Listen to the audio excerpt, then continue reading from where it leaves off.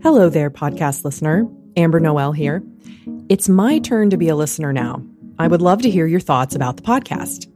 The Living Church, as you might know, is a nonprofit communications ministry with a heart for Christian unity, especially in the Anglican Communion.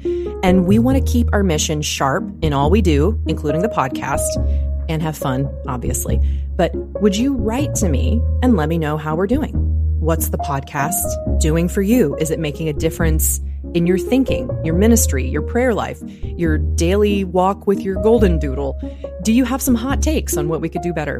I want to hear it all. I might even read your comments on the next episode. There are so many great podcasts out there. I want to do more of what the Living Church is here to do and less of what it's not. So there are two things you can do to help. First, make sure you're following us from a podcast platform, Apple Podcasts, Spotify. Find us on the page and click follow. The second thing you can do is email me, ambernoel@livingchurch.org. Share with me a thing or two you've gotten from the podcast over the years. And if you want, include something we might do better. Help us stay not just a great podcast, but on mission. Follow us, email me, ambernoel@livingchurch.org. I can't wait to hear from you.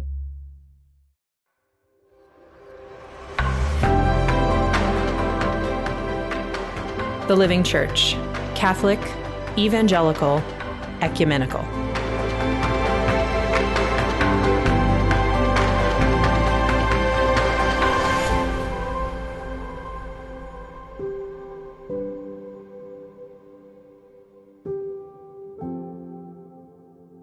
If you're at home with little ones right now, or with kids who aren't so little, you are facing some challenges in caring for your children's well-being.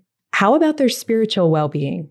What does church look like for you right now, for example? Are you now the ad hoc Sunday school teacher on top of everything else? Or what if you're listening right now as a spiritual caregiver, a children's pastor, rector, bishop, godparent? What is your role right now toward the children in your care? How do you shepherd children from a distance? And how do you help parents? We'll hear today from Dr. Robin Flock Turner, an Anglican children's ministry pastor and curriculum author, on some principles for children's ministry today that are pretty radical. And by radical, I mean old-fashioned and radically simple. Intergenerational relationships and reliance on the Holy Spirit are at the heart, Robin says, of forming real community with children and of being able to give to them and receive from them ministry of lasting value. She talks here with us about how she's seen these things work in her own ministry and how we might apply them in our families and congregations in this moment, even if we don't have all the bells and whistles. But if you'd like a few bells and whistles, she does mention some resources you might check out, including her website with free lesson downloads. And you can find all of those in the show notes. We hope you'll find this conversation thought-provoking and prayer-provoking as we walk alongside our youngest sisters and brothers in Christ in this challenging time.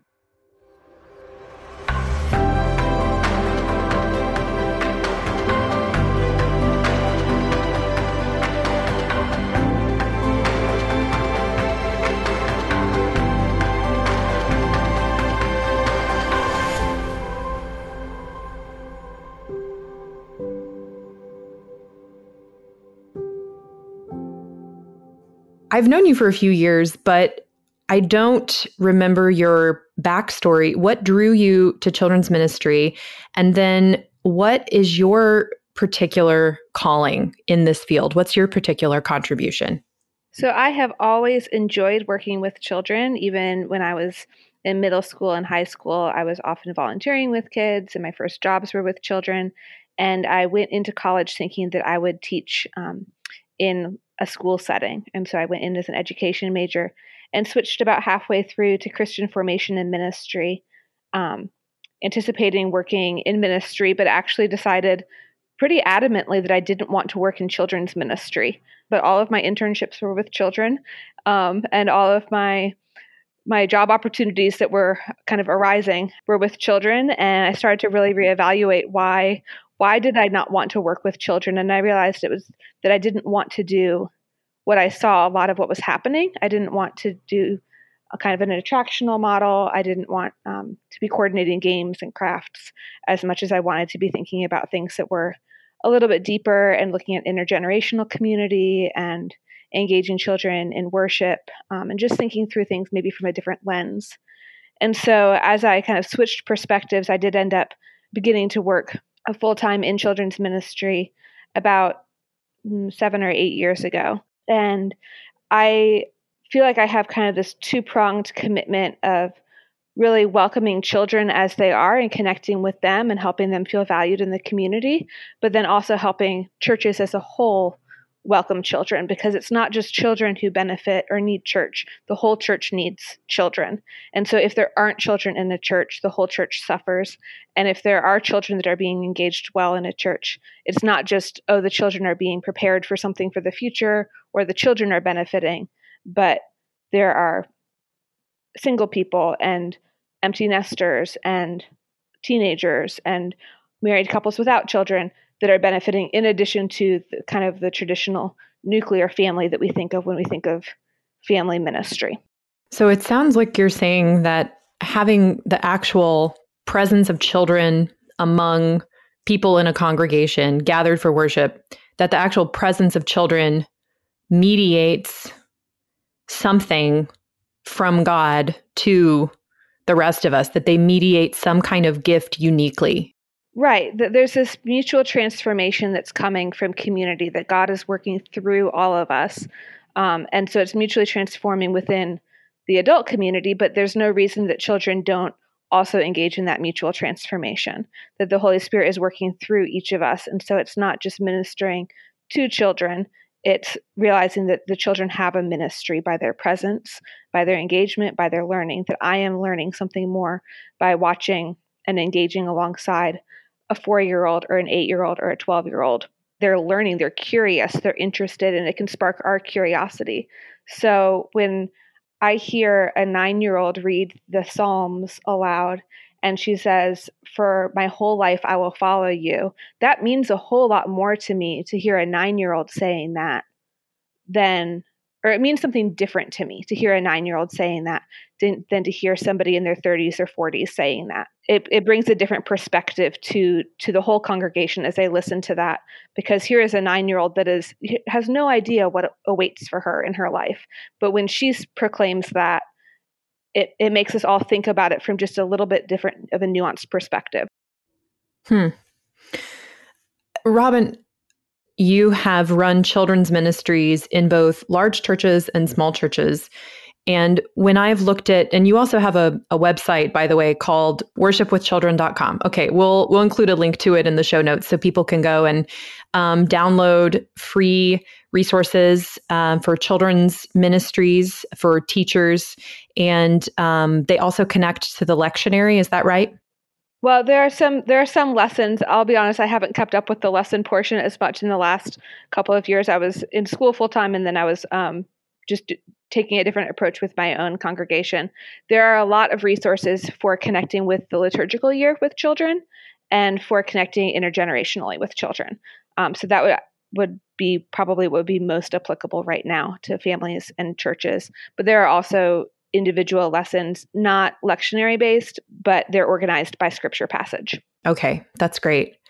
Well, when I have looked at the work that you've done, Robin, and when I look at the curriculum that you've developed on your website, and when I see you with children, I also see this emphasis on the work of the Holy Spirit in a child's life and discerning the work of the Holy Spirit in a child's life, helping them to discern the work of the Holy Spirit in their own lives and as appropriate to their own developmental stages. And then also teaching, not just teaching the children, but part of children's ministry being teaching congregations to share ministry with children and also receive ministry through the Holy Spirit from children. How have you in large and small congregations concretely, practically helped congregations and children come together to play mutually edifying roles in the spiritual life of that congregation? So this is something that is especially particular, I think, to sacramental traditions, that when we baptize a child and we invite the work of the Holy Spirit in them, we're making a commitment as a community to recognize the work of the Holy Spirit in their lives. And we say that we want to support that. And so it's been important to me, whether I'm in a staff meeting or a conversation with parents or equipping volunteers or just trying to think creatively for my own work, what does it look like to fulfill that commitment, to recognize this child, not just as a member of the community, but as someone who we have invited the Holy Spirit to work in their life, and that we can be listening to God through them, that they are ministering to us. That's looked a couple of different ways. I think one way that's often overlooked is that by participating in the Sunday services, children are engaging with prayer and with worship and with the Holy Spirit. And we affirm that in adults all the time. And sometimes we think that children have to be doing something specific and different in order for that to be true for them. And so I think just first of all, recognizing that when children are learning the prayers, they're learning how to pray, and that God is working in their hearts and their minds. Then I think that there's the other side of things is saying, okay, so what does it look like to help children understand this more fully, to make it more accessible to them? Some of that is inviting questions, recognizing that the Holy Spirit often prompts us to think about things differently or more fully, or to be curious. I think that there's something very spiritual about curiosity and wondering. And so instead of leaving a service and saying, what did you learn today? Or what did you hear today? Saying, I wonder if you have any questions about what we heard today. I think beyond that, inviting children into relationship in the community, oftentimes through service, whether that's letting them serve as greeters or letting them serve by passing things out. There was a church that I was part of that during Lent had slips of paper, maybe like 4x4 inch squares of paper. And we had prompts on the top of each paper. They were all purple. And we had prompts on the top of each of them about something to do with Lent. And the children would either draw or write their responses during the service or during part of the liturgy. And then when they came up for communion, they would put their kind of rolled up papers in the chicken wire cross. And then that was the same cross that on Easter morning, they brought flowers forward and flowered the cross. But for the 6 weeks of Lent, we were kind of adding these things, whether it was confessions or things that they were kind of giving up, or ways that they were praying for justice in the world, the things that we were talking through as a congregation about with Lent. They were making their own responses and filling up the cross. And then on Easter morning, they were filling up the cross with the flowers. And so that's giving them something that is tangible, physical, that's prompting them to think a little bit more and reflect personally on how God is leading them through Lent in their lives. And it's reminding the congregation that children are participants in the Lenten season and in the Easter season.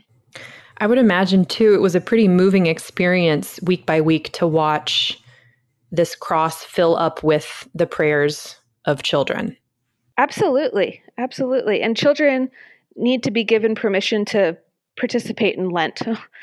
Children have things that they are grieving or that they are confessing. I mean, so much of childhood is learning to apologize to someone or learning, being rebuked. Children spend so much time being redirected or being rebuked or repenting of things.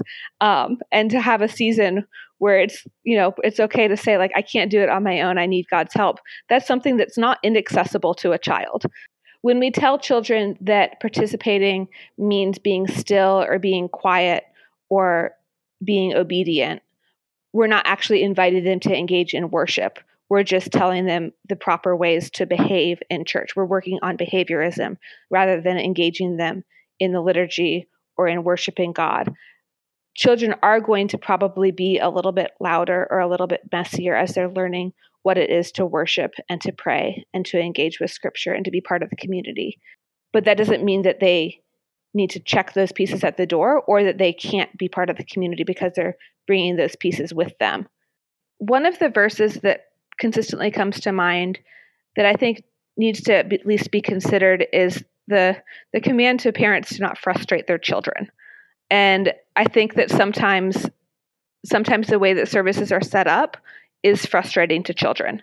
And it's okay in that situation to recognize that children, their brains are working differently and their bodies are working differently. And sometimes it is a benefit to child for them to be released for a portion of the service. And I think parents and churches need to wrestle with what that looks like in their context for, how old does that go? I've been in congregations where that finishes up, where children are in the service fully integrated from kindergarten on. I've been in services or churches where the children have something consistently through second grade, and then third through fifth grade, they're kind of learning how to be in the service. I've been in churches where they have the option to leave all the way through fifth grade, but usually third through fifth graders are kind of starting to opt into staying in the main service. So, and I think it does depend even on the needs of those children. I know children that struggle with learning disabilities, children that have just other special needs that need to be taken into consideration. So I've spoken with families that, will say like, honestly, our child does not go to the movie theater. We never go to a movie theater because he can't sit for longer than 20 minutes. It would frustrate him. It would frustrate us. We don't do that, and he's 7 or 8, so we're not going to ask him to do that at church on Sunday because that would frustrate him. And I think that's a pretty good litmus test if like something that's designed specifically for children is not able to engage a child, that they would say like, he is at a place developmentally where this is not a possibility. I think there are other kids that could definitely be engaged with some level of intentionality from their parents, and they're not, and that grieves me. And by parents, I actually also really mean that the people that are kind of around them. Churches oftentimes have unofficial assigned seating, and children kind of get to know the people that sit near them. And so I've seen young adults and empty nesters helping out families and helping elementary age kids engage with the service in really meaningful ways. And I've seen kids that are really good at self-occupying. They'll bring their bag with their stickers and their Legos and their coloring books, and they will be quiet and they will be still and they will be completely unengaged with the service. So I think those are all things to take into account. And then the last thing I think that's really important to take into account for a church is what level of training the parents and adults have in engaging children in the service. So there are some resources. There's a book called Parenting in the Pew, which came out in the 1980s. It was written by Dr. Robbie Castleman. It's a wonderful resource for helping parents learn how to engage with their children in the service and worship. And there's a updated version, actually, also was published in the last 20 years. There's a reality that a lot of families that are coming with young children today, those parents didn't necessarily grow up in church, or they didn't grow up in the service. If you grew up going to church in the 80s or 90s, the chances that you were never in the main service in your congregation are pretty high. And so we have parents that have no idea. They're learning how to engage with the service themselves. It's hard for them to come alongside their 7, 8, 9-year-old because they're still figuring it out for themselves.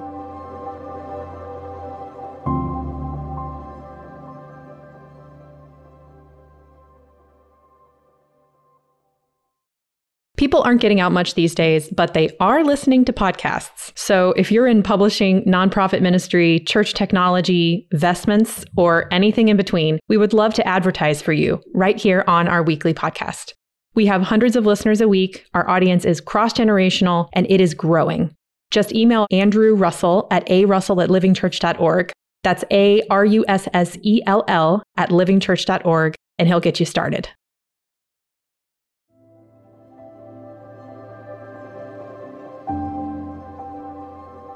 So it sounds like an integrated approach is to both be meeting children where they are, while at the same time treating them as fully human. They're smaller. They're humans whose brains, whose bodies, as you said, work differently.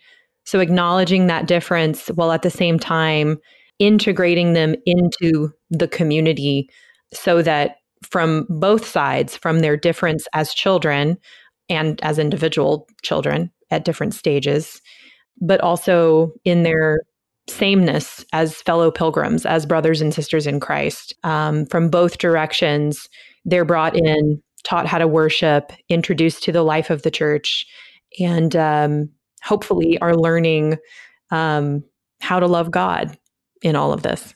Absolutely. And one question that's been helpful is, what would our services look like if we recognized that a quarter, a third, whatever percentage of your church's children are about 3.5 feet tall and illiterate? What changes would we make in our setup so that they could see, so that they could understand, so that they could follow along, so that they could engage? That's a really helpful question when you pose it to a group and say, about a third of our congregation is actually not able to read right now. So how are we going to help them? So let's bring some of this into the present moment, because as I'm hearing descriptions of gathering together, and it will happen eventually for us, Lord willing, sooner rather than later. But in the meantime, church looks a lot different right now. And you were just hired as a children's minister at an Episcopal parish. So how are you and the rector of this parish thinking about the shape of children's ministry moving forward? I'm returning to the same parish, but there's been a turnover in families, and there aren't a lot of children in this community at this time. And the children that are there are mostly like 3.5 and under. So it's a unique time, and it's a unique space to kind of be re-entering into that. So in the long term, we would love to do something that is very intentional and set apart for children to be interacting with each other, especially during these kind of preschool years, preparing them for being integrated fully into the main service. Ages 2 and 3, what does that look like? And I think some of it is just continuing to create a positive atmosphere where children are saying, we get to go to church today. We get to go be with our community.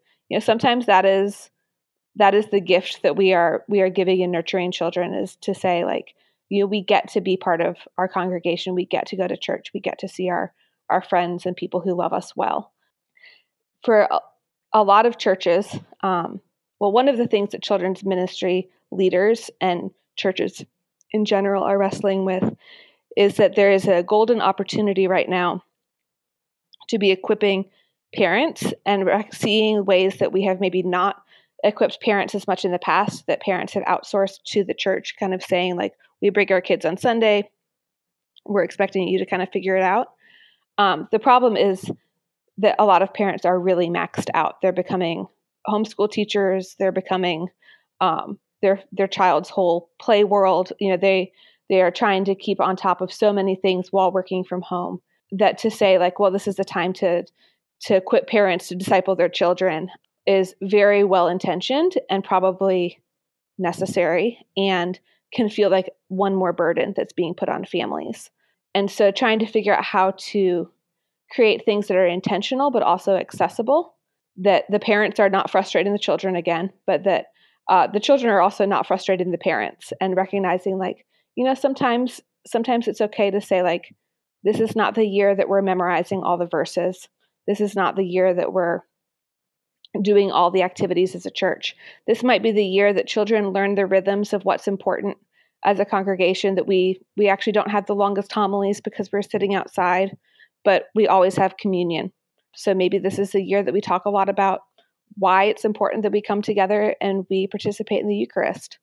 And that be a conversation that happens for a 2 and 3-year-old as easily as it can for a 6 to 9-year-old, on a different level for sure.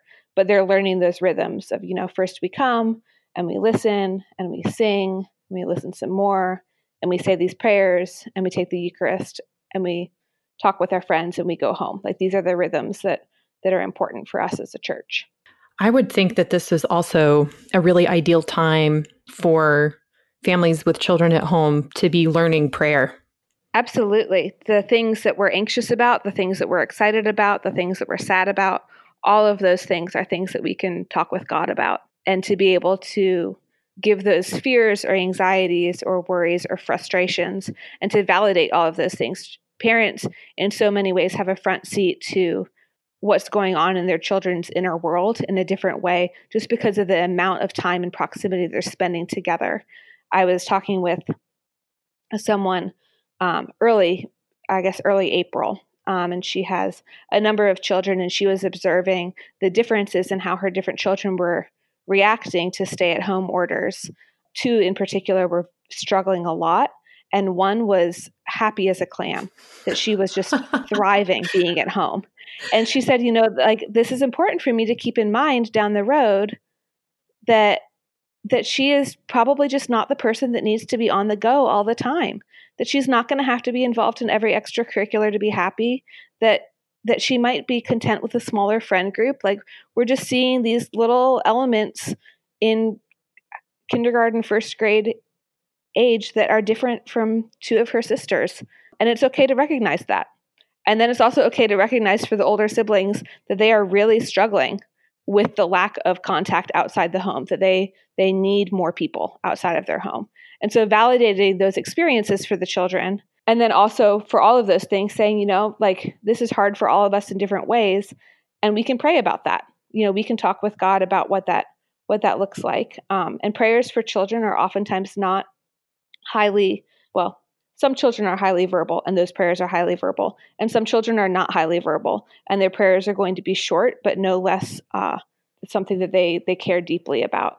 But to be able to pray for themselves and work through their own emotions in prayer, and also pray for others who are struggling, and thinking about how they can have compassion towards others, and asking the Lord to work through them and in them to continue to encourage others in their community, or to have a good attitude, or to bear fruit as they learn to be with their family all the time. Like, these are all things that parents can model for their children, but also that children can engage with directly. Mm-hmm. And it sounds like, too, that an important ministry for parents at this time, not that it's an easy one, is to take the opportunity to really pay attention to your children, and to pay attention to things that you don't notice when you're busy and you're more free to leave, and to spend time apart. I would imagine that a similar ministry can also happen between spouses and between roommates, et cetera. But to have, in terms of children's spirituality, for children to be a little more deeply, carefully seen, noticed, prayed for by parents and by siblings as well, seems like that could be a really deep moment of discipleship and spiritual development. Absolutely. To be paying attention to that, specifically to the child, but also for the parents to be praying, Lord, how are you leading my child right now? Where are you at work in my child's life, and how can I come alongside that? To recognize that God might already have a good work that he's working on in their hearts and their minds, or something that he's attending to, that the parent can come alongside. And so being attentive to the current work of the Holy Spirit in the lives of children, and then seeking to partner with that, rather than kind of setting up an agenda of like, okay, so here are the things we're going to work on. And it's both and. There's elements that you recognize, okay, it's time that we need to work on patience right now, or we need to work on our grumpy attitudes right now. Those are parts of family rhythms. But to also say, like, Lord, how are you working in my child's struggle with fear or anxiety right now? And how can I come alongside that, rather than just Googling resources for like how to address fear and anxiety in children, but really spending time in prayer and in seeking God's direction in that. Now, these are beautiful resources for engaging as a body when we are able to be in the physical presence of one another as families or as a socially distanced congregation. Is there any encouragement or any resources that you have in mind for online worship in regards to children? So for churches that are continuing to meet online rather than in person, this is a really unique season where parents can oftentimes pause the live stream or the video or the recording, whatever it is, and explain things to their children. Did you understand what they just said? Or even if a child, says like, I need to run to the bathroom or something like that. The number of trips to the restroom that happen about 10 minutes into the homily are frequent at that age. And so the parent can say like, that's fine, we'll wait, I'll just press pause. If only we could always pause homilies for potty breaks and snack breaks. It's true. And I think that this is a time where parents can say like, I recognize you have that need. Like, why don't you go take care of it? Next week, let's try to take care of it beforehand. We'll wait. Like, the service is not getting shorter. But also that parents can be thinking through like, okay, so why is this a struggle for my child right now? Like, if this is coming not from a physical need, but from boredom or distraction, what can we do as a family creatively right now to engage? Could we be drawing pictures of this? Could we be listening for specific words? Have we looked up the verses in a scripture passage? Are we trying to follow along in our Bibles? Those are all things that you have the time and the kind of space luxury because of online worship to be able to do that. Aside from that, I think that this is a time that families can also be intentional about growing in some biblical literacy. There are some great online resources for children to continue to understand how the scriptures fit together, what that looks like. There's one resource that I'm always impressed with called What's in the Bible, and it was created by Phil Vischer, and he consulted with a lot of professors, New Testament, Old Testament theologians, researchers, and looking at how do you introduce the narrative of Scripture to children in an engaging way. I have learned things from What's in the Bible, and it's all available streaming online. He's coming from an evangelical context, but as I understand it, his research for this was very ecumenical. He's wanting to create a resource that Christians coming from many different places can use in conversation with children. I know Catholic families that use What's in the Bible. I know conservative evangelical families that use What's in the Bible. I know mainline churches that use it, and all have benefited from it. Yeah, great. Now, finally, Robin, what kind of encouragement would you like to give to other children's ministers right now? And if someone is listening who is not a children's minister specifically, which is a lot of you, but also if you're listening and you have some kind of oversight over children's ministry, if you're a rector, heck, if you're a bishop, if you are a godparent, what is just the one thing, if you could boil it down to one idea or one principle that people could keep in mind when they can't be physically present with the children? I should have given you this one in advance, but I just thought of it. I think if I had to boil it down to one thing that each person in the community could be working through, whether it's a godparent or a rector or a parent, it would be to be thoughtfully praying about what does it look like in this season for me to fulfill my vows at this child's baptisms to them and to God. What does it look like in this season? And that's going to look different for a toddler versus an elementary schooler, for a child who's really struggling versus a child who is thriving with extra time with family and at home. For large churches and small churches, based on your setting, being faithful to that commitment is going to look different. But I think spending time in thoughtful prayer about what does it look like for me to be faithful to the children that are in my context that I've been asked to come alongside is an important thing to be sitting with, and that the Lord will open up opportunities in that for them to come alongside the children in their community. And that might be praying from afar for that child. And that might be calling them up on the phone. That might be sending some type of letters or watching some type of video online together and then discussing it, or sending encouragement to parents and saying, I wish I could be there right now, but I'm praying for you often. Whatever that is, it's going to look different in those different contexts. But I think that there's really a space here for intentional prayer and asking the Lord that prayer would lead to fruitful action. I saw a picture. One of our partners sent me a photo of a little girl. She's probably 3 years old, and she's watching the streamed service on a Sunday from her rector, and she is up against the TV screen. I'm sure there are plenty of pictures on people's iPhones like this, but she has her nose to the TV screen. The woman who sent me the picture said she probably is also a little in love with the rector, but I have seen other pictures as well of kids who are just so up close to the laptop screen, the phone screen, the TV screen, like they cannot get physically close enough. So I would take a couple things from this picture. And one of them is that children may not know how to express it. They may not be old enough to express it or even to know how they feel or that they feel this way. But there does seem to be, I wonder if people just watched their children during streaming services on Sundays to see, is there some kind of desire? Is there some kind of deep spiritual and physical desire to be in the presence of God with the body of Christ? And is that manifesting itself in physically, pressing up against the flat screen TV as your rector's preaching? Maybe it's also the kids' predilection to get as close as possible to a screen, but I think there might be something there.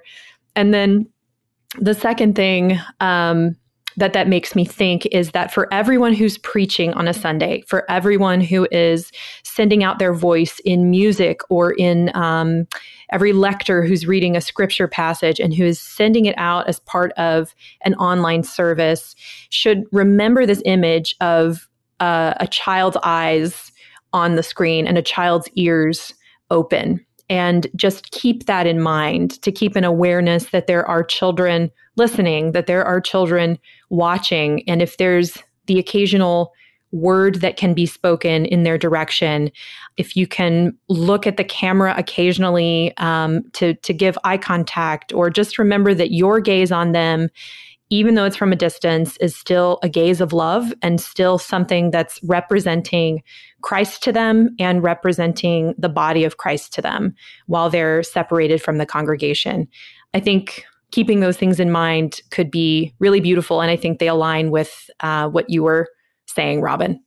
I love that. I love that image of the child with their little nose against the screen.